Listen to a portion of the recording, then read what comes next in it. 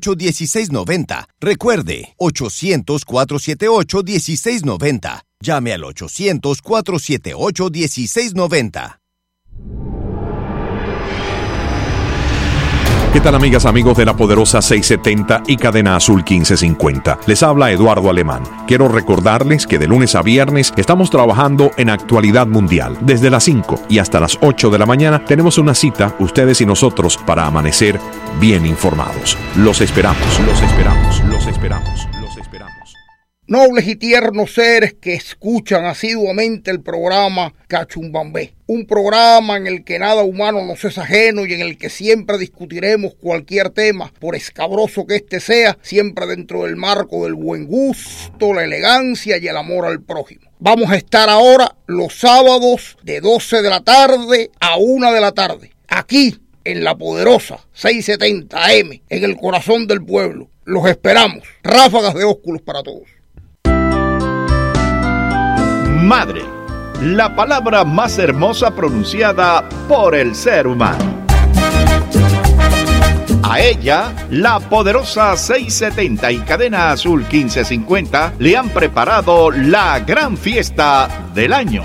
Aquí no se escatimó esfuerzo alguno en invitar a los artistas más prestigiosos de Miami.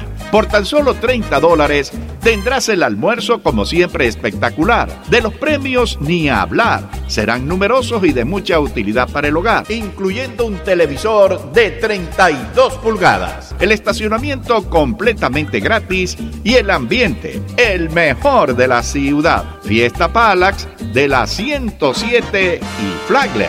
Te doy gracias, madre mía. Sorprende a mamá y aprovecha esta fiesta para demostrarle cuánto la quieres. Invítala el próximo 11 de mayo y que ella cante y baile a partir de las 11 de la mañana. Recuerda, 11 de mayo. Llama ya al 305-541-3300. 305-541-3300. Recuerda que para el mundo eres una madre, pero para tu familia eres el mundo.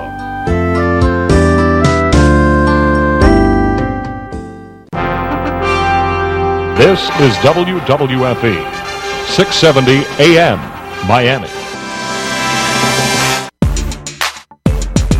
La Poderosa 670 se complace en presentar a María Laria Bajo el Sol. Entrevistas, comentarios y participación de los oyentes al 305-541-9933. Con ustedes, María Laria. María Laria. María Laria. María Laria. Bienvenidos a María Laria Bajo el Sol. Hoy es día jueves. Tengo un programa lleno de noticias. Vamos a hablar con Eric Vergara, ex agente de inteligencia, sobre un acto cometido ayer de un hombre que arrolló a una multitud a propósito intencional. Parece que el hombre, esto fue en California. 4 de esas personas están en estado muy crítico, una niña de 13 años entre ellos. Parece que fue intencional, pero él lo que dice es que le daba las gracias a Jesús. Parece que él tenía PTSD, Post-Traumatic Stress Disorder. Pero bueno, vamos a hablar más adelante con Eric Vergara sobre eso y sobre el arresto del padre de 2 de los suicide bombers de Sri Lanka, que ya arrestaron al papá, 2 de los suicidas. Uno de ellos era un estudiante en Gran Bretaña, vivía ahí con su familia, y también en Australia había estado. Ninguno de los 2 estaba bajo radar, o sea que algo pasó. Ya ISIS reclamó responsabilidad. Pero antes de ir con Eric, tengo que empezar directamente con Alicia González, una querida amiga, persona que admiro mucho por una obra preciosa que están haciendo de Misioneros del Camino, que era la obra de Lourdes Pórtela, que falleció en 2015. Aquí está. Yo la felicito porque es una obra muy linda que están haciendo para los niños en Guatemala. Cuéntenme un poquito, Alicia. Bueno, pues estamos realizando un radiomaratón porque necesitamos dinero para poder sostener el hogar. Ya el hogar va a cumplir 34 años de fundado y tenemos los voluntarios contestando las llamadas en el 305-265-4477. 305-265-4477.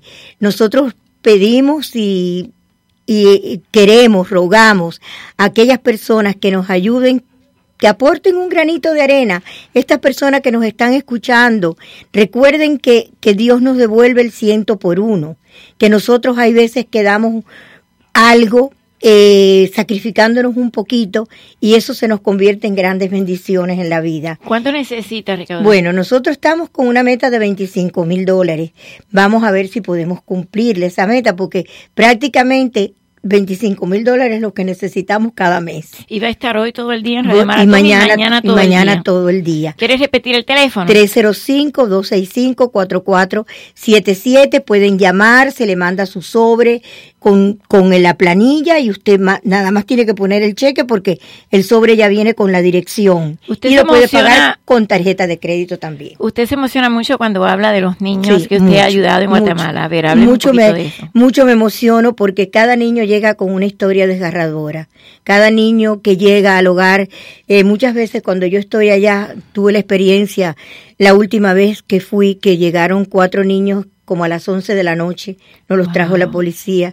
Los niños venían asustados, friolentos, hambrientos, nerviosos. Ellos pensaban que iban para ir para la cárcel, porque la policía los había recogido de la calle, y al comunicarse con el juez nos los envió a nosotros directamente. Entonces, esos niños el mayor con 13 años robaba para darle de comer a los otros hermanitos. ¿Lo pudieron ayudar? Y claro que sí, nos quedamos con ellos. Aquí está la fotografía de antes y después. Este es el día que llegaron. Y esto es unos días después. Eddie creía que era 2 años después. No, eso es unos días después. Esos niños llegaron en el mes de diciembre. Tuvieron la oportunidad de tener regalos de Navidad, porque les hicimos una fiesta de Navidad, retratarse con el arbolito, recibir juguetes, vestirse con ropita decente, alimentarse. Se les dio enseguida, se les ve un médico, los examina enseguida para ver las necesidades que tienen. Alicia, físicas. Le agradezco mucho, la felicito, la admiro como mujer, como persona.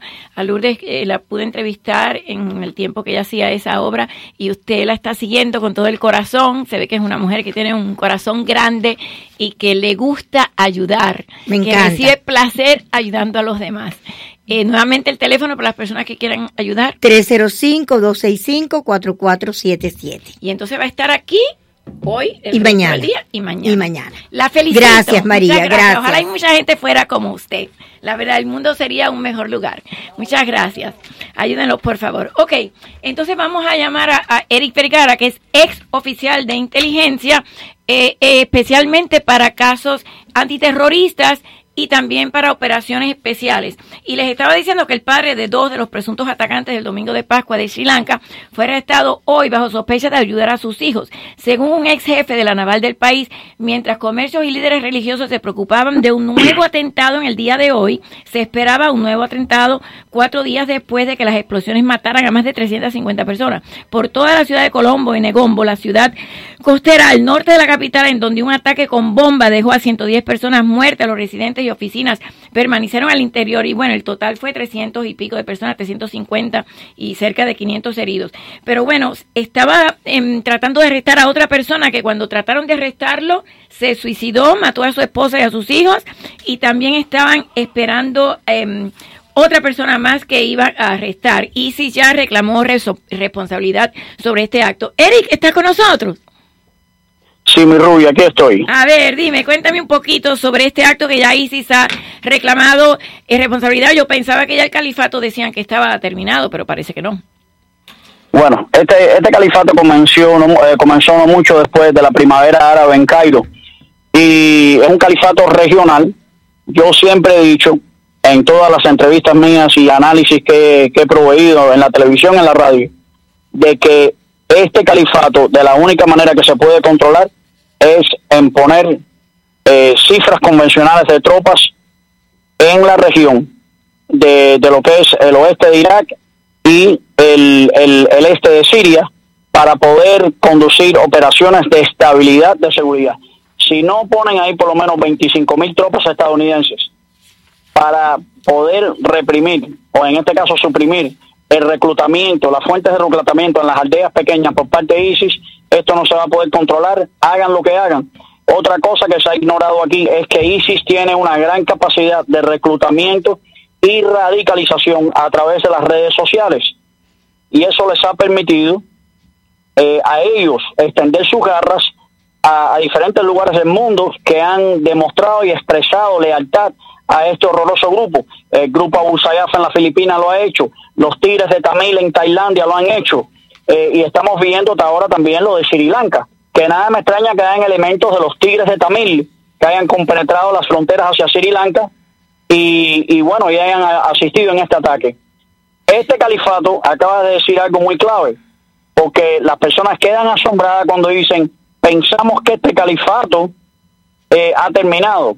Déjeme decir algo bien claro aquí a nuestra audiencia. Y quiero, primero que todo, que no se tome fuera de contexto, porque no soy antisemita. Tengo buenos amigos en Israel, a nivel militar y a nivel de servicios de inteligencia, que tienen la misma opinión mía, pero que desgraciadamente son voces moderadas, que son silenciadas forzosamente en Israel por Benjamin Netanyahu.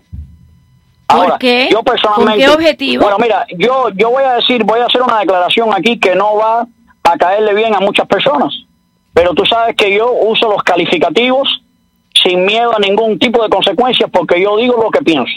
Ya tú conoces yo creo que por eso me llamas. Benjamin Netanyahu es, en mi opinión personal, la persona más peligrosa en el Oriente Medio.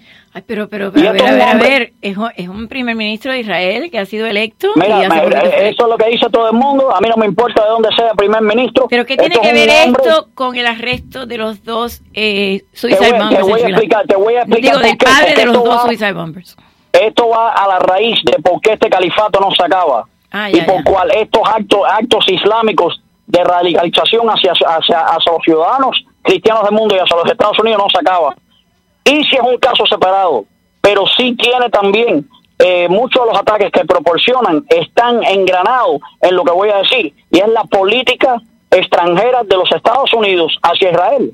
Es una política de sesgos religiosos, es una política que sigue siendo empujada aquí por la ultraderecha cristiana, y yo soy conservador y tú lo sabes. Sí, soy republicano, pero la ultraderecha cristiana aquí mantiene una presión política sobre el Congreso de los Estados Unidos, más las presiones financieras y políticas que ejercen organizaciones como AIPAC, que mantienen los Estados Unidos ciegamente apoyando las atrocidades y las violaciones de derechos humanos que comete Israel a diario en contra de los palestinos.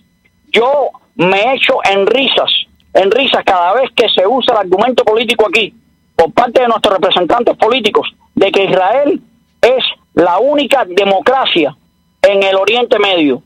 Entonces, la persona que escucha ese argumento y lo crea a fase de lo que dicen, una persona que no tiene conocimiento del Oriente Medio, ¿me entiendes? Te voy a explicar por qué. Este apoyo de los Estados Unidos a Israel va a seguir proporcionando grupos islámicos radicalizados. El problema aquí no son los musulmanes, son los grupos radicalizados. Pero Israel que siguen viendo el apoyo. Pero Israel se defiende también, Eric.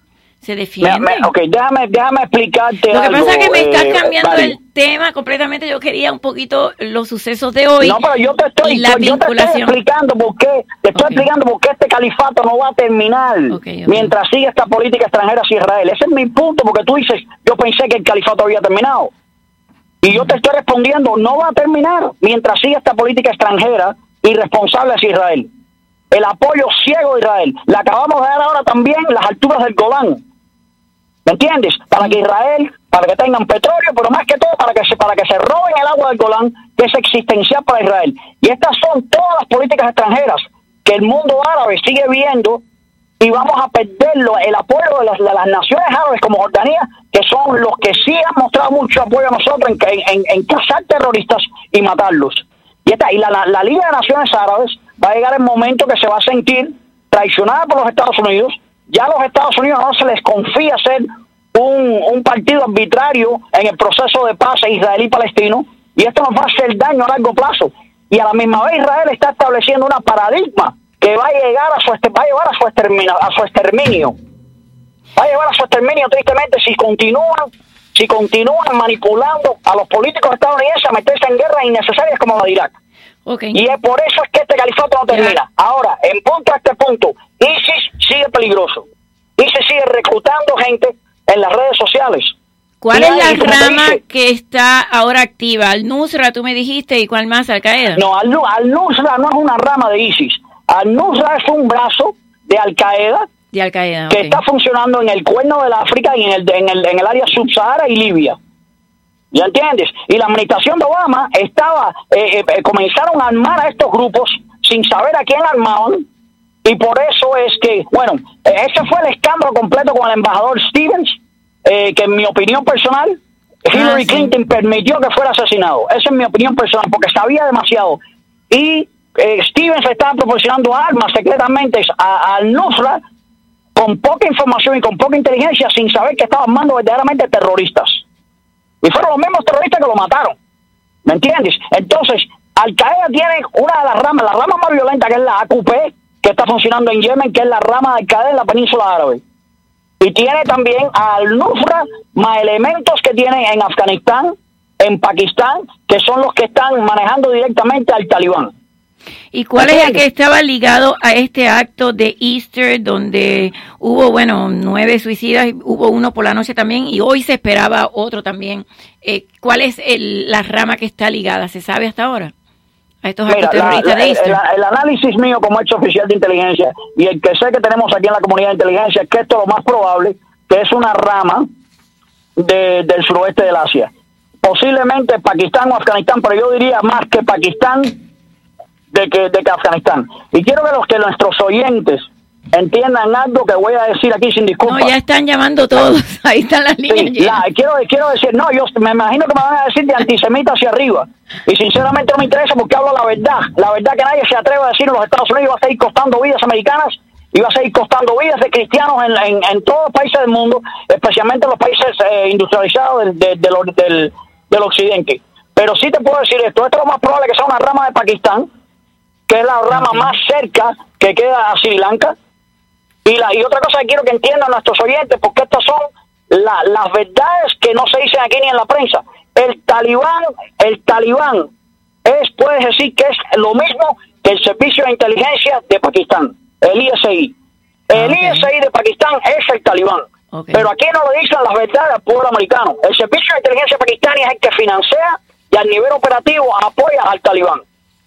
Bueno, para dar un poquito de información sobre estas dos personas que fueron los dos atacantes muertos, que arrestaron al padre de hoy porque tienen sospechas bastante bien fundadas de que él estaba vinculado. Uno de ellos había sido estudiante en Inglaterra, tenía su familia allá y estaba viviendo, no estaba bajo el radar, no estaba siendo vigilado para nada. Y otro, dijo el primer ministro australiano hoy, que también había vivido allá, el hermano de este muchachito cuyo padre fue arrestado hoy.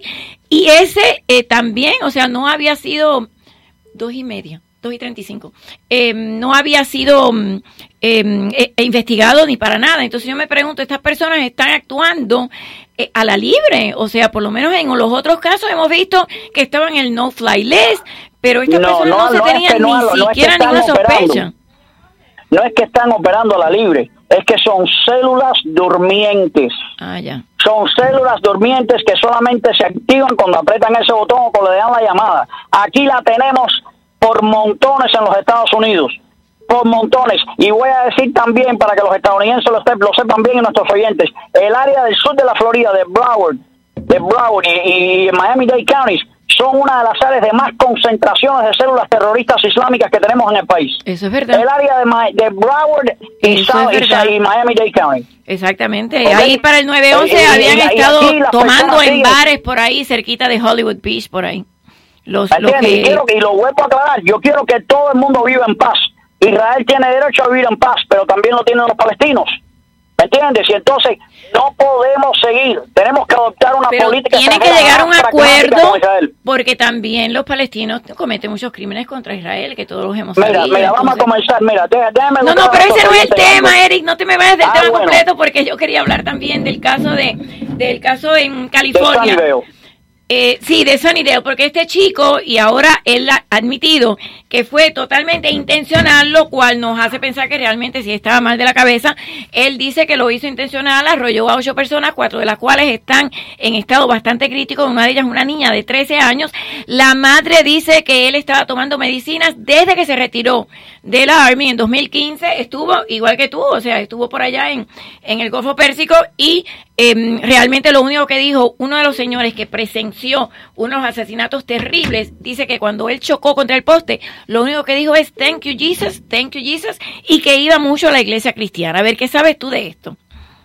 Bueno, mira, esto es un ejemplo. Fue intencional, sea problemas mentales o no, es intencional porque lo hizo en propio criterio y quería hacerlo. Esto es simplemente otra indicación de la crisis de salud mental que solo se va a incrementar aquí en los Estados Unidos y sigue siendo ignorada por nuestro establecimiento político. Esto prueba que no se necesita un AR-15 o un AK-47, un fusil militar, para proporcionar tragedia tras tragedia. Mira, lo hizo con un vehículo. ¿Me entiendes? Ahora, el punto clave de esto es que vamos a ver... El punto clave de esto, desgraciadamente, es que vamos a ver un incremento más intenso todavía de crisis de salud mental en los Estados Unidos y desafortunadamente me duele decir que muchas de estas personas van a ser veteranos. En este caso de este joven tenía una condición postraumática de trauma mental, lo que le dicen PTSD, y esto se va a incrementar cuando empiecen a regresar más de estos veteranos de Afganistán, de Irak, que han estado expuestos a trauma extremo en el ambiente de la guerra. Y entonces, ¿qué es lo que pasa? Que esto se va a incrementar a ser algo peor. No se le está dando la atención a esto que se debe. Se dice, tenemos una crisis mental, pero no tenemos los servicios públicos en lugar presente para diagnosticar a estas personas con lo que tienen y hacer llegar a ellos la ayuda necesaria. Bueno, y lo vemos aquí en el condado de Miami-Dade. En el condado de Miami-Dade hay una crisis de salud mental increíble. Miami-Dade y Broward son las dos áreas del país donde más se está dando recetas de medicinas psicogénicas en los Estados Unidos completos. Porque aquí están los pill mills, o sea, las personas vienen y los doctores están aquí y legalmente recetan estas drogas psicotrópicas y ya los jóvenes, en vez de usar cocaína y crack y otras cosas, lo que es que se conocen los nombres de todos estos analgésicos y los toman sin receta y es terrible. Ahora, hay tantos suicidios en el Army y cada vez se incrementan. ¿A qué tú atribuyes? O sea, tú estuviste allá y tú eres una persona funcional. ¿Por qué tanto le sucede tanto? Mi esposo también tuvo PTSD, gracias a Dios nunca fue violento ni nada, pero ¿a qué atribuyes tanto y que va en incremento? Mira, María, el pueblo estadounidense no entiende el sacrificio que hemos hecho aquello que hemos visto las balas volar por este país. Cuando tú entras e ingresas al ejército o a los servicios de inteligencia, tú estás firmándole al pueblo estadounidense un cheque en blanco que incluye una cantidad que incluyendo hasta tu vida. Entonces, ¿qué es lo que sucede? El trauma que uno ve en el ambiente de combate es una cosa que es inexplicable. Entonces, cuando tú ves seres humanos de 19, 20 años que son amigos tuyos, destrozados en pedazos, literalmente en pedazos como si hubieran pasado por una trituradora, esas son cosas que no la puede asimilar todo ser humano. Hay personas que la han asimilado bien, yo no tengo PTSD, pero hay personas que no pueden asimilarlo de la misma manera que otros. Cada ser humano es un mundo, cada cerebro es un mundo, pero ¿qué sucede? Cuando llegan a los Estados Unidos, no tienen el apoyo emocional y el apoyo en lo que es el sistema de salud mental que los apoya a ellos emocionalmente, alguien con quien puedan desahogarse y hablar de estos problemas. Pero lo que sucede es que cuando las esposas tratan de hablar con el problema, ellos no quieren compartir estas cosas con las esposas, ¿entiendes? Porque son memorias muy oscuras, entonces prefieren compartirla con un especialista de salud mental que con otras personas. Entonces, ¿qué sucede? Tenemos un establecimiento político también que cada día engrana más miedo en aquellos de nosotros que por ejemplo, que disfrutamos nuestro derecho a portar armas. Yo conozco veteranos que tienen PTSD y me dicen, no, yo no voy a ir a un psiquiatra porque me ponen un récord médico ahí y después el gobierno me quita mis armas. Entonces tenemos que buscar la manera de buscar un balance, de tratar a estos héroes que regresan de la guerra pragmáticamente, sin tener que ellos sentir miedo de que van a perder el derecho constitucional más sagrado que tenemos en este país, que es el derecho de portar armas. Pero una persona con PTSD no debe tener acceso a armas, conforme este chico no debió haber tenido acceso a ese vehículo porque casi mata a 8 personas, ahora tiene 8 cargos de homicidio. Estoy de acuerdo contigo de que tiene que haber un sistema Tiene que haber un sistema que no permita que estas personas compren armas, pero siempre la van a obtener en siempre el mercado la van a negro. obtener, ese es el problema. La obtienen igual. Pero mira el problema donde está. El problema es que estas personas a veces regresan con traumas que todavía no han alcanzado el nivel de PTSD. Se les puede tratar con terapia sin necesidad de que llegue a empeorarse el PTSD a ser severo, a hacer lo que le dicen el level 4, nivel 4 de PTSD, wow, que es obviamente que tenía este joven. Entonces, si una persona viene y tiene miedo de que le quiten las armas, no va a recibir terapia necesaria que va a prevenir que cualquier tasa de PTSD se empeore a ser nivel 4. Él admitió que fue intencional. Los amigos y la madre dice que era una persona muy tranquila, pero que tomaba medicamentos desde 2015, que se retiró desde un incidente que tuvo allá, pero hasta ahora él iba a la iglesia, era una persona pacífica. Todo el mundo dice, uno de los señores dice que él era muy bueno con su niño, que era un niño de 2-3 años. Uno de los hombres de 73 años que presenció esto dice que una de las chicas que está en más mal estado voló por los aires y le cayó encima de él en el auto. Una cosa terrible. Y él estaba tranquilo y admitió culpabilidad y admitió que fue intencional. Una cosa muy rara. Pero bueno, no tiene nada que ver con terrorismo ni nada. No, en mi opinión esto es simplemente un muchacho que está sufriendo un nivel alto de PTSD y simplemente estalló la granada. Tenía una mecha que venía ya quemando hace tiempo y estalló la granada desafortunadamente, y vamos a ver más casos como este. Vamos a ver más casos como este porque la administración de veteranos no está proporcionando el nivel de servicio que debe proporcionar a los veteranos que están regresando de esta guerra. Y esta guerra estamos viendo ahora el daño colateral a nivel doméstico. Toda guerra tiene el daño colateral a nivel operativo.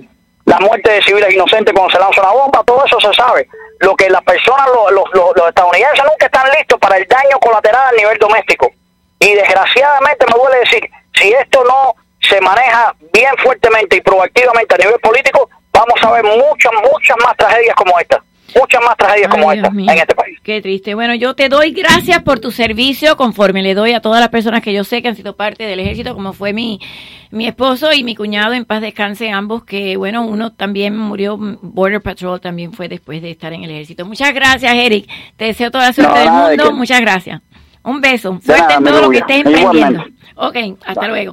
Voy a las líneas, porque más adelante voy a tener a Mariulis y también voy a tener a Charlie, que son Relaño, que son personas que están estudiando y están trabajando mucho con lo que es la hipnosis y con lo que es la sanación mental. Pero eso va como en unos 10 minutos. Voy a las líneas ahora porque sé que lo que dijo Eric va a ser muy controversial, que no era el tema preparado para nada. A ver, adelante, ¿cómo está? Buenas tardes, María. ¿Cómo anda? Bien, mira, es muy interesante todo lo que habla este señor.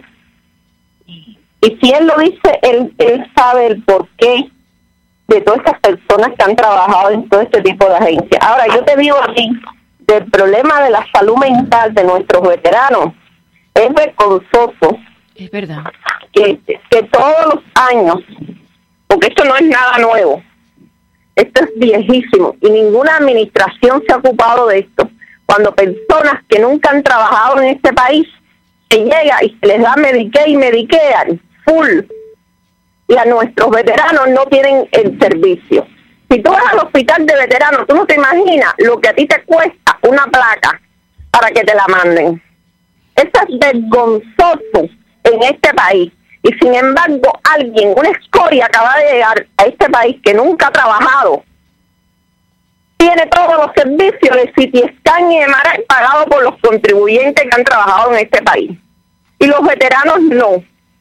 Tienen que ir 20,000 veces y un proceso para que le hagan hasta una placa de una pierna si le duele. Ellos tienen el hospital de veteranos, lo que pasa es que tarda mucho, los appointments y los servicios no son tan buenos. Tengo todo el conocimiento de eso, pero sí tiene toda la razón. Ellos deberían de ser los que reciben más tratamientos gratuitos, porque gracias a ellos respiramos aire libre. Bueno, muchas gracias. Y es vergonzoso que sigamos hablando de lo mismo. Es verdad.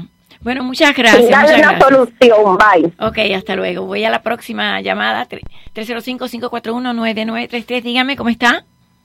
Sí, buenas tardes, señora María Laria. Mire, yo la estoy llamando primeramente para decirle que a la señora Alicia de los Misioneros del Camino, usted la quitó en 5 minutos. Sin embargo, le ha dado un espacio de más de 20 minutos a este señor que acaba ahora en este momento de colgar el teléfono, el tal Eri S. Que yo quisiera decirle que porque esa guapería de él y todas esas barrabasadas que acaba de hablar y la falta de respeto que él ha tenido en sus palabras, él no va para Cuba y libera a Cuba. ¿Por qué él no va para Venezuela y libera a Venezuela? Ya que él es tan guapo y tan bárbaro. ¿Y por qué no va a Nicaragua y libera a Nicaragua? Bueno, este es uno de los tantos cubanos que hay aquí, que precisamente, y yo soy cubana, hay que sacarlo de este país, ¿ok? Toda esta inmigración que hay, tanto de cubanos como de todas estas personas que están llegando a este país de la manera que llega, hay que acabarlo de sacar de aquí, porque son los que están destruyendo a Estados Unidos. Otra cosa que le voy a decir para que él lo oiga. Aquí el único desmentado y que tiene problema mental es él. Él es un falta de respeto. Es lo que es él. En esta estación, señora Laria, la mayor parte de las personas que oímos esta estación de La Poderosa somos personas republicanas y conservadoras. Y el señor, de la manera que se ha expresado, es un verdadero falta de respeto. Y usted le dio más de 20 minutos a la entrevista de él, y sin embargo a la señora Alicia la quitó en 5 minutos. La señora Alicia no era una invitada que yo tenía programada anteriormente, sino fue algo que la estación da, y yo tenía mi programa ya preparado. Inicié el programa con ella. O sea, fue la primera entrevista, se la di a ella. Yo tenía mi programa ya preparado con Eric, y tengo otras personas también que están esperando. Yo le voy a decir algo, usted me disculpa. Yo no sé ni quién es el Eric ese. Espéreme. Primera vez que lo oigo, pero ¿puedo hablar? Falta de respeto. Sí, a ver, hablen. Si usted quiere conduce el programa, yo no tengo ningún problema. No, yo no tengo que conducir, usted la tienen ahí para que conduzca un programa, pero ese señor que acaba de hablar era para que usted lo hubiera cortado en las primeras 10 palabras que pronunció, señora Laria, por favor. Ok, ahora sí puedo hablar, ¿me da permiso? Sí, dígame, a ver. Ahora sí voy a hablar. Eric no está en Estados Unidos. No le puedo decir dónde está. Está luchando contra gobiernos dictatoriales. No le puedo decir dónde está. Eric estuvo en el ejército mucho tiempo, es ex oficial de inteligencia, trabajó para agencias que luchan contra lo que son grupos de operaciones especiales. Señora Lari, no me deja hablar, que verdaderamente a mí no me interesa ni quién es Eric, ni quién deja de ser Eric. Sencillamente le estoy diciendo por la forma de haberse expresado. Por eso es que la estoy llamando, más nada que eso. Ok, si no me dejan conducir el programa, no puedo dejar que hablen, lo siento. Para terminar lo que yo estaba diciendo, bueno, vamos a la próxima llamada porque yo no bajo ese nivel. Si ustedes están en ese nivel, no bajo ese nivel. Buenas tardes. Dígame, ¿cómo están? ¿Cómo están ustedes? ¿Cómo andan? Mira, ahí yo quiero decir algo, porque yo soy cubano-americano y yo fui a la escuela aquí, vine cuando era un chamaquito, cuando un niño. Yo creo que los cubanos estamos equivocados porque la Florida es un estado de los Estados Unidos. No, a mí me da lo mismo que los que vienen o no vienen. Recuerda que los cubanos que están aquí también, que llegaron igual que los que están llegando ahora. ¿Ok? Y en el año 70, cuando yo llegué aquí, también había cubanos que eran unos delincuentes también. ¿Ok? No le vamos a echar la culpa a los que están llegando, que le están echando los cupones. Por esa es la razón que el comunismo en Cuba nunca se va a acabar, por culpa del exilio cubano. Porque lo que están enchilateando y haciéndole daño al mismo cubano. ¿Ustedes me están entendiendo? Sí. Por esa razón que aquello no se va a acabar nunca en la vida, mientras que exista la envidia entre los mismos cubanos, porque el cubano es un cáncer. O sea, bueno, pero uno puede estar en acuerdo o desacuerdo. Yo lo que sí estoy en desacuerdo es en la forma en que ella estaba expresándose, pero bueno, yo acepto todo tipo de opinión y acepto todo tipo de críticas hacia mí. Aquí en los años 70 había cubanos que eran unos delincuentes también, había bastantes jineteras en aquel tiempo también, en los 70, y casi todas eran cubanas. Porque están echándolo a la culpa a los cubanos que vienen ahora, que cogen cupones y que cogen ayuda también. Bueno, no, pero ella se refiere al hecho de que personas que llegaron aquí en los 60 ahora se están retirando y ganan menos que personas que acaban de llegar, que no han trabajado ese tiempo. Eso es un hecho. Nada más le dan 300 pesos nada más, una sola ayuda nada más. No se cuenta y mentira. Es el mismo cubano, los envidiosos que son. Por esa razón, Fidel lo votó todo y lo sigue votando todo porque son malos. Es peor que un cáncer, el mismo cubano. Paseando el mismo cubano, envidiando el mismo cubano. Por eso que nunca van a poder entrar a Cuba otra vez. Bueno, muchas gracias por su opinión. Me tengo que ir a una pausa comercial con Cano Health. Ahora, gracias a Dios, soy la embajadora. En Miami. Me voy a Cano Health. Adelante. Cano Health es la sensación del momento porque está revolucionando la salud en el sur de la Florida. Llame gratis al 786-270-0569 y compruebe usted mismo por qué nuestros pacientes viven más saludables y son más felices. 786-270-0569. Si tiene 65 años y quiere vivir una vida plena, sana y segura, Cano Health es la solución. Siéntase seguro y sano con Cano. 786-270-0569. 786-270-0569.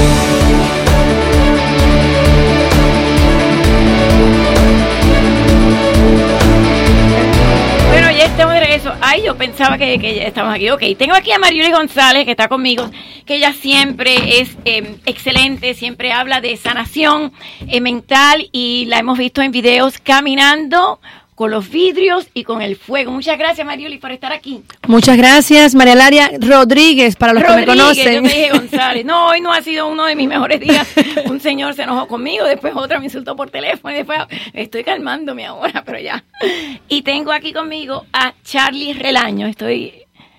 Está muy bien. Sí, okay. Y usted viene desde España y va a hablar de hipnosis. Sí, vamos a hablar. Okay. Y también tengo conmigo a Eradio Luces, que es consultor empresarial venezolano. Ahora sí me recuerdo toda la historia porque me preparé el otro día. Y ahora estás haciendo el libro que es Negocios desde el Ser, porque fuiste muy exitoso, después lo perdiste todo y ahora estás tratando de ayudar a la gente a tener éxito. Muchas gracias. Empezamos con Mariulis. A ver, Mariulis, ¿cuándo es el evento? Bueno, tenemos 2 eventos para toda la comunidad de Miami. Mañana, día 26 de abril, comienza uno que es Descubre tu Poder Interior. Tenemos 26, 27 y 28, un retiro que hacemos aquí en la ciudad para todos aquellos que nos quieran acompañar y donde exactamente dice su nombre, Descubre tu Poder Interior. Tenemos muchas herramientas para que los seres humanos puedan descubrir y despertar todas esas potencial o todos esos potenciales que hay dentro de nosotros y que muchas veces morimos sin saber cuáles son. También tenemos el día 9, 10 y 11 de mayo un seminario con Charlie Relaño, directamente, así lo presento, aquí desde España. Directamente desde España. ¿Qué parte de España? Madrid. Ah, de Madrid. Ah, yo vivía ahí, esa ciudad preciosa. Qué bien, ¿verdad? Y usted va a hablar de hipnosis. Sí, tenemos un programa certificado por la Academia Europea de Neurociencias que se llama Hypno Empowerment. Es hipnosis a través de el magnetismo y la energía. Y es un programa principalmente dirigido a profesionales del desarrollo personal, coaching, trabajo con equipos, etcétera, para que adquieran una serie de características que le permitan conectar con sus clientes de una manera más intensa, más profunda y potenciar todas las herramientas que hasta ahora conocen. ¿Eso es algo nuevo o es algo que ya se había hecho a través de, por ejemplo, de la programación neurolingüística, etcétera? Bien. Programación neurolingüística y muchas de las técnicas que todos conocemos parten de la base de la hipnosis, beben todas de la misma fuente, que son ritos de hace milenios que la humanidad, el hombre practica. Luego le hemos ido poniendo nombres, pegatinas, etiquetas, que han ido poniendo programación neurolingüística, hipnosis, reiki, un montón de cosas que viene todo de la misma energía. Pero viene de la misma función. fuente. Esto sí que es la primera vez que se hace esta certificación internacional en Miami. Es la primera vez que se hace solo en USA. Sí, es la primera vez. Wow. Y pues he tenido el honor de que mi gran amiga Mariulis me haya invitado a estar aquí. Yo te cambié el apellido, es Alicia González. Y tenemos la oportunidad pues de aproximar esta herramienta que yo creo que le va a venir muy bien a muchísimas personas. Y es una oportunidad única además que... ¿Cómo entra en este campo? Pues esto viene un poco de un tema personal. El cambio solo se produce por dos cosas, que es por placer o por dolor, pero muy poquito es verdad cambiamos. Correcto. Por placer, por dolor la mayoría. Entonces, tras el fallecimiento de mi padre, que hemos sido emprendedores los dos toda la vida, empecé a replantearme un montón de cosas y llegó, gracias pues a una persona que me presentó a un coach, a mí la programación neurolingüística. Investigando ¿Con qué fin? La programación neurolingüística al principio yo la empecé a estudiar para conectar con mis clientes y venderles más. Entonces vi que el tema del lenguaje, el tema de la corporalidad, el tema de poder de alguna manera llegar al cliente de otra manera, me interesó. Yo llevo vendiendo desde los 13 años, entonces es algo que siempre aplicar nuevas técnicas y al final la venta es lo que manda, ¿no? Si eran visuales, si eran auditivos, ¿no? Claro. La venta es lo que te manda. Sin venta no hay negocio. Entonces, para eso empezamos a practicar. Y yendo profundizando me di cuenta que programación neurolingüística es hipnosis. Fui a un curso que era de regresiones, que es cómo acceder al pasado, algunas personas incluso a otras vidas, para recuperar información, y empecé a profundizar en el campo de la hipnosis. Después me hice mi maestría, me hice peritaje judicial. En España soy perito judicial en hipnosis y técnicas de sugestión, dado de alta en los juzgados de Madrid y de Barcelona, con lo cual pues es muy bonito cuando la corte te llama para que des una opinión sobre si una persona ha sido sugestionada o no para tomar una determinada decisión. ¿Y has podido lograr algún veredicto positivo o negativo gracias a tu testimonio? Es una prueba que acepta luego el juez o no. Sí, es pues como un peritaje de un calígrafo o cualquier cosa. Sí, es muy interesante. ¿Qué va a hacer en este evento? En este evento vamos a trabajar herramientas de la hipnosis como nunca antes han trabajado, que es desde la parte energética. No vamos a la hipnosis ericksoniana que tanto conoce la gente, que es distraer al consciente, hablando mucho y tal, sino vamos a cómo la persona, todas las personas tenemos energía, todas las personas somos energía. Cómo con nuestra energía podemos ayudar a otros a profundizar en su yo interno y sacar todos esos recursos que están ahí, porque todo lo que necesitamos está dentro y siempre lo buscamos fuera.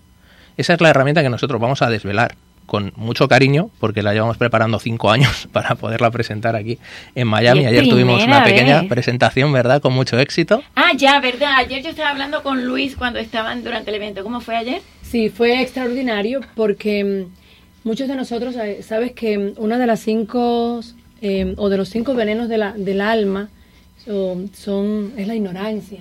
Entonces, y todos tenemos un poco de todos.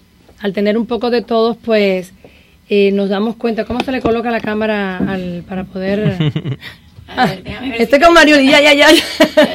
Entonces, uno de los 5 venenos que todos los seres humanos, de una forma u otra, pues lo poseemos, es la ignorancia. Al no trabajar la ignorancia, los apegos, el ego, los celos, la envidia, la rabia, pues dejamos de vivir en este pequeño mundo nuestro potencial. No podemos descubrir quiénes verdaderamente somos.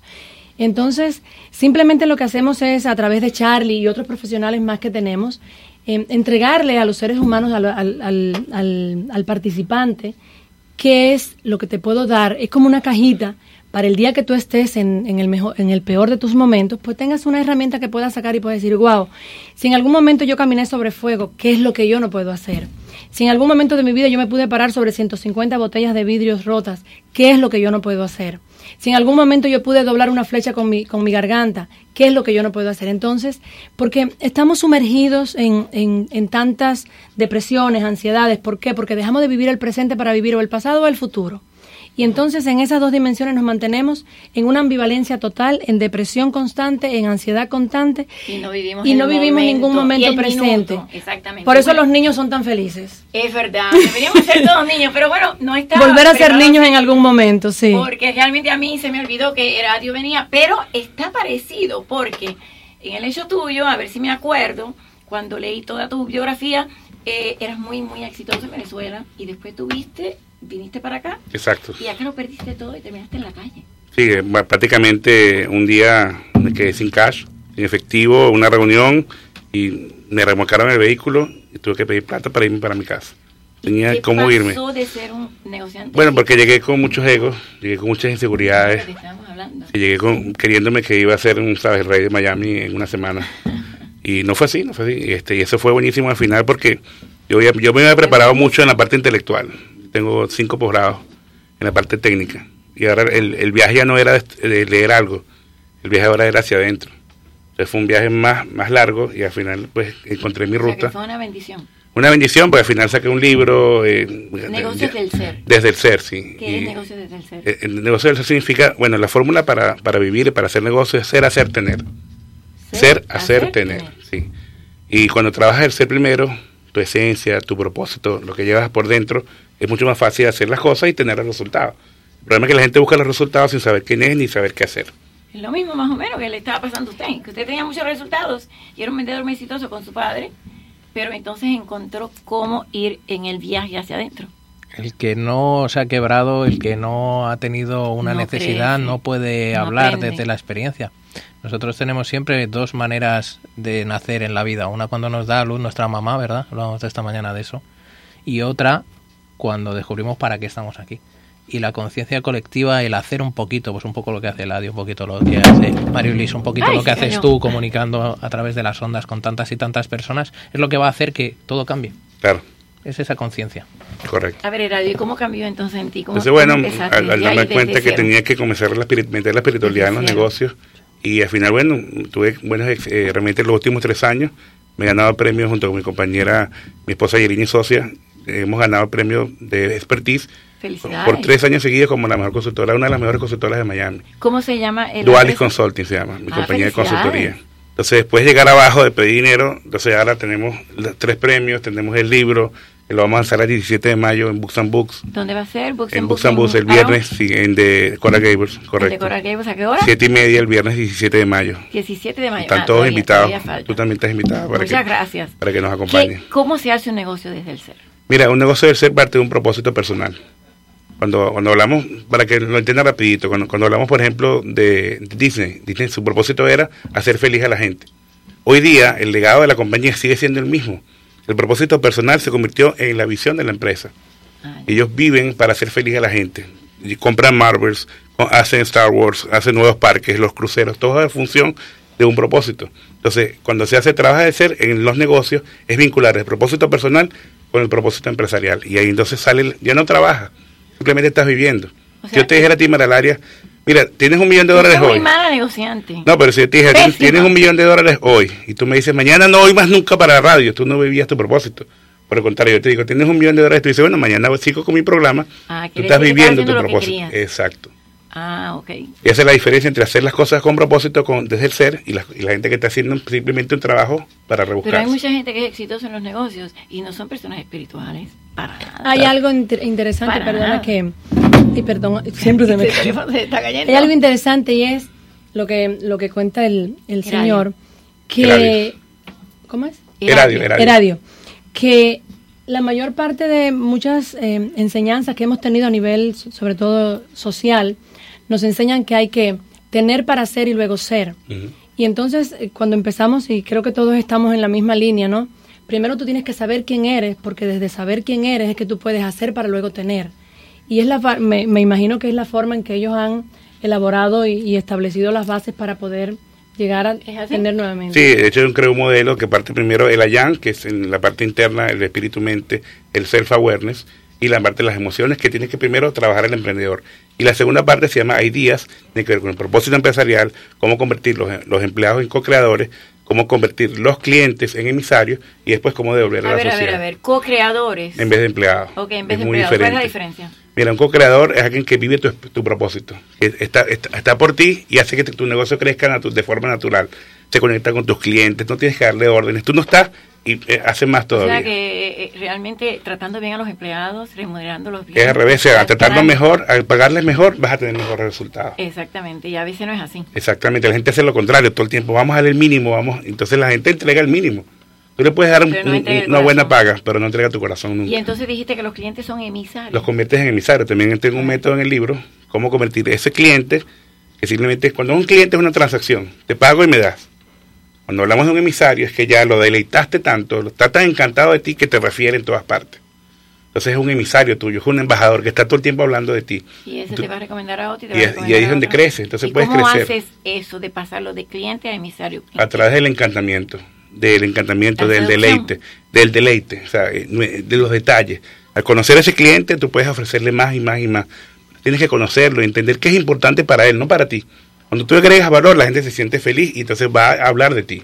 Si tú no agregas valor, no vas a poder hacerlo. A ver, en un negocio casi siempre uno gana más que el otro. Cuando se hace un negocio, ¿cómo se hace para sacar el deleite, como dice él, y a través de la hipnosis y demás, de verdad sacar la espiritualidad y querer ganar, pero querer también que el otro, que no es tu oponente realmente, sino debe ser tu amigo, ganar. también gana también? Ese ganar que todos nos gusta compartir a veces no es tan sencillo, porque hipnosis, nosotros todos entendemos que es dormir, pero hipnosis no es dormir, hipnosis es despertar. Cuando tú te das cuenta que estás metido en una sociedad 100% manipulativa, donde se están dando una serie de inputs y una serie de mensajes que lo que te quieren es, como decimos en España, llevarte al huerto. Que quiere decir quedarse con lo tuyo y que yo gane y tú pierdas. Claro. ¿Qué hicimos? Llevar al matadero. Al matadero. Al matadero, Eso es lo que decimos allá. Aquí es otra cosa diferente. Es donde nos damos cuenta de verdad que entrenando nuestra mente, sacando nuestro resultado interior, estamos más awareness, como has dicho tú, estamos más al día, más atentos, más vivos, más despiertos de lo que hay. ¿Cuántas veces comes por comer? ¿Y cuántas veces te deleitas en cada cucharadita, cómo sabe, cómo es la En comida? España sí se deleita cada minuto de la Se nos ve, cena. ¿no? Y no, pero en España uno no engorda. No, pero en España uno no engorda, pero disfruta la comida. Aquí se come así apurado. ¿Comer es una necesidad o es un placer? En España es un placer. Claro, debería ser un placer. Los negocios son una necesidad o un placer. Deberían partir de un deseo, no una necesidad. Entonces que sean un placer, ¿no? Que la vida sea un placer. Pero todo está aquí dentro.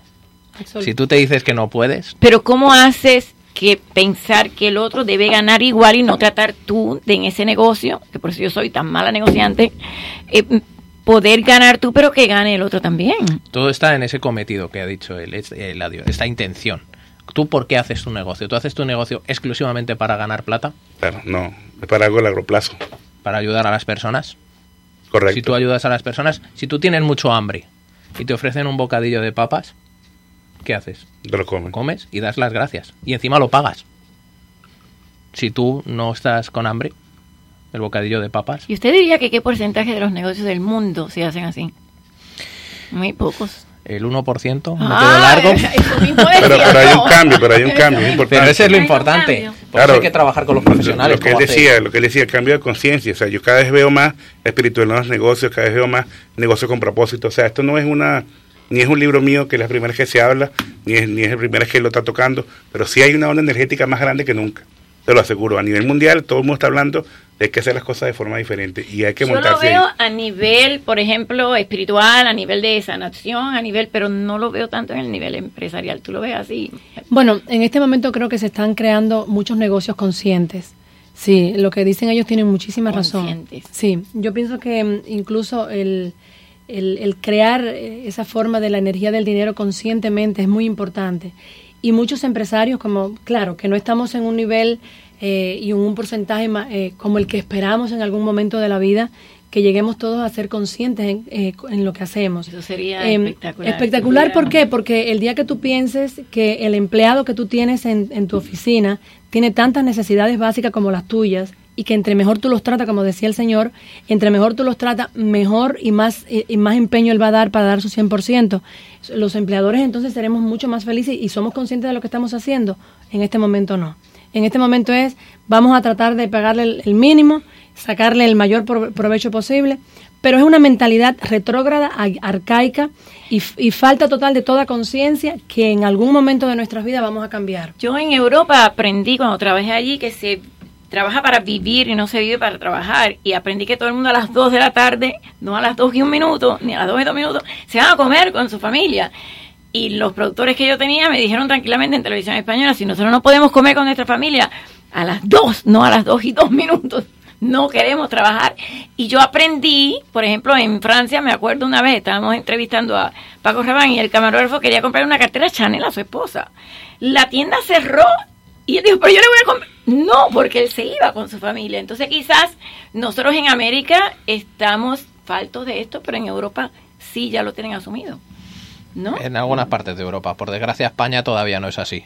Tenemos también el mismo problema, entre comillas, que tenéis aquí. Porque nos volcamos a lo mejor más en el servicio y la palabra es un poco dura, pero nos prostituimos por dinero. Entonces estamos poniéndole un precio a nuestra hora. Más horas es más dinero. Y la gente piensa solo en eso. Aquí es lo mismo. No se respeta. Pero no respeta primero el cliente que va a comprar fuera de horario. Tú sabes que, por ejemplo, a mí me resulta curioso, estaba hablando con Mariulis ayer, ¿te acuerdas lo del banco? Yo en España el banco cierra a las 2 de la tarde, punto. Y ya. Y si quieres hacer algo de cash antes de las 11 de la mañana, si no es antes de las 11 de la mañana no puedes sacar cash. Tienes que ir al ATM, tienes que hacer lo que quieras, tal. No me acordaba de eso. Es diferente, ¿no? O en el tema de funcionariado, tal. Pero la empresa privada siempre queremos sacar más, siempre creemos que es una goma el empleado, y estoy muy de acuerdo con Eladio que es el valor más activo que puede tener una empresa, es la persona que está allí. Entonces, la patronal y el trabajador no tendrían que ser cosas diferentes. Fíjate que contablemente en el pasivo están los empleados, es una carga, hablan de la carga laboral, cuando es un problema y al final es el medio para tú hacer dinero. Mayo 17, ¿a qué hora? En Books and Books, 7:30 en Coral Gables. 7:30 de la noche va a ser conversatorio, o sea, va a haber una entrevista en vivo con un periodista venezolano muy famoso, Eli Bravo. Tiene varios libros y tiene muchos años acá. ¿Y tu libro se consigue en Amazon? Está en Amazon y está en Books and Books también. No me trajiste uno. Se me quedó. Los tengo que leer antes de la entrevista. ¿El evento? Nosotros estamos con Himno Empowerment 9, 10 y 11 de mayo. 9, 10 y 11 de mayo, eso es la otra semana, no, sí, la otra. 2 semanitas. Tenemos toda la información en nuestra página de Facebook, Himno Empowerment, con I latina, Himno Empowerment. Himno Empowerment. Sí, y también tenemos algunos vídeos fantásticos que nos hicieron ayer. Sí, que yo los puse en las redes hoy esperándote. Sí, y bueno, tenemos este evento con Charlie aquí en Miami el 9, 10 y 11 de mayo, pero también lo vamos a tener este fin de semana, 26, 27 y 28, en una finca muy retirada en Homestead, donde lo tendremos... ¿Sí? Todo secuestrado para que nos dé todas esas maravillas que sabe hacer. Y tendremos, bueno, tú sabes que Charlie fue uno de mis instructores de Caminata sobre Fuego. Él es mi instructor en firewalking. Okay. Y entonces vamos a estar trayendo todas estas dinámicas de alto impacto este fin de semana y empoderando un poco a la juventud. Tenemos mucha juventud de este fin de semana y creo que es una de las necesidades básicas que tenemos que cubrir hoy como padres.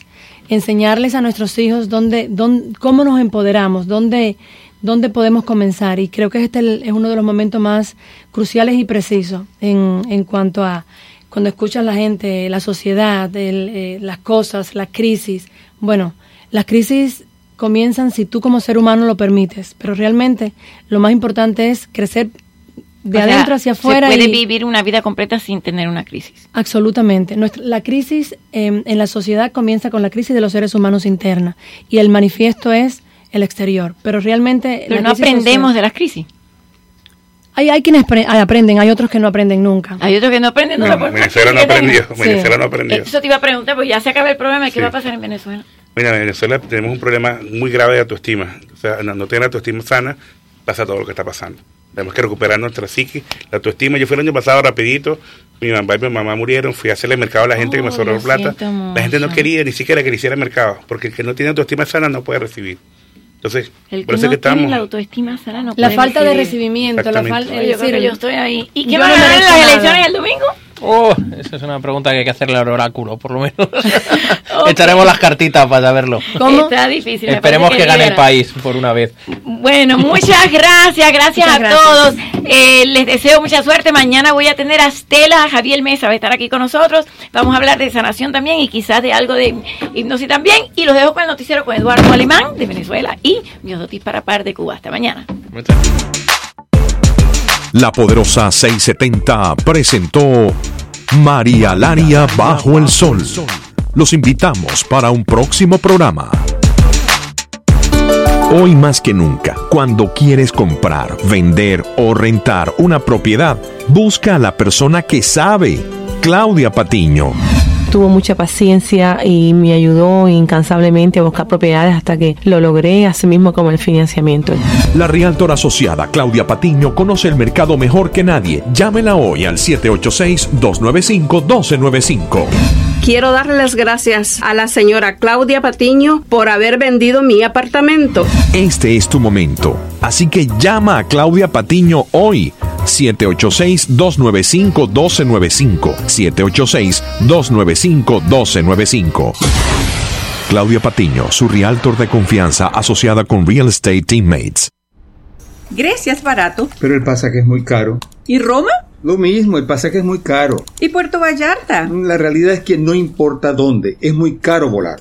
Espera, ¿qué es esto? ¿Vuelos y más? Llama a Vuelos y Más para cortar drásticamente tus gastos de viaje.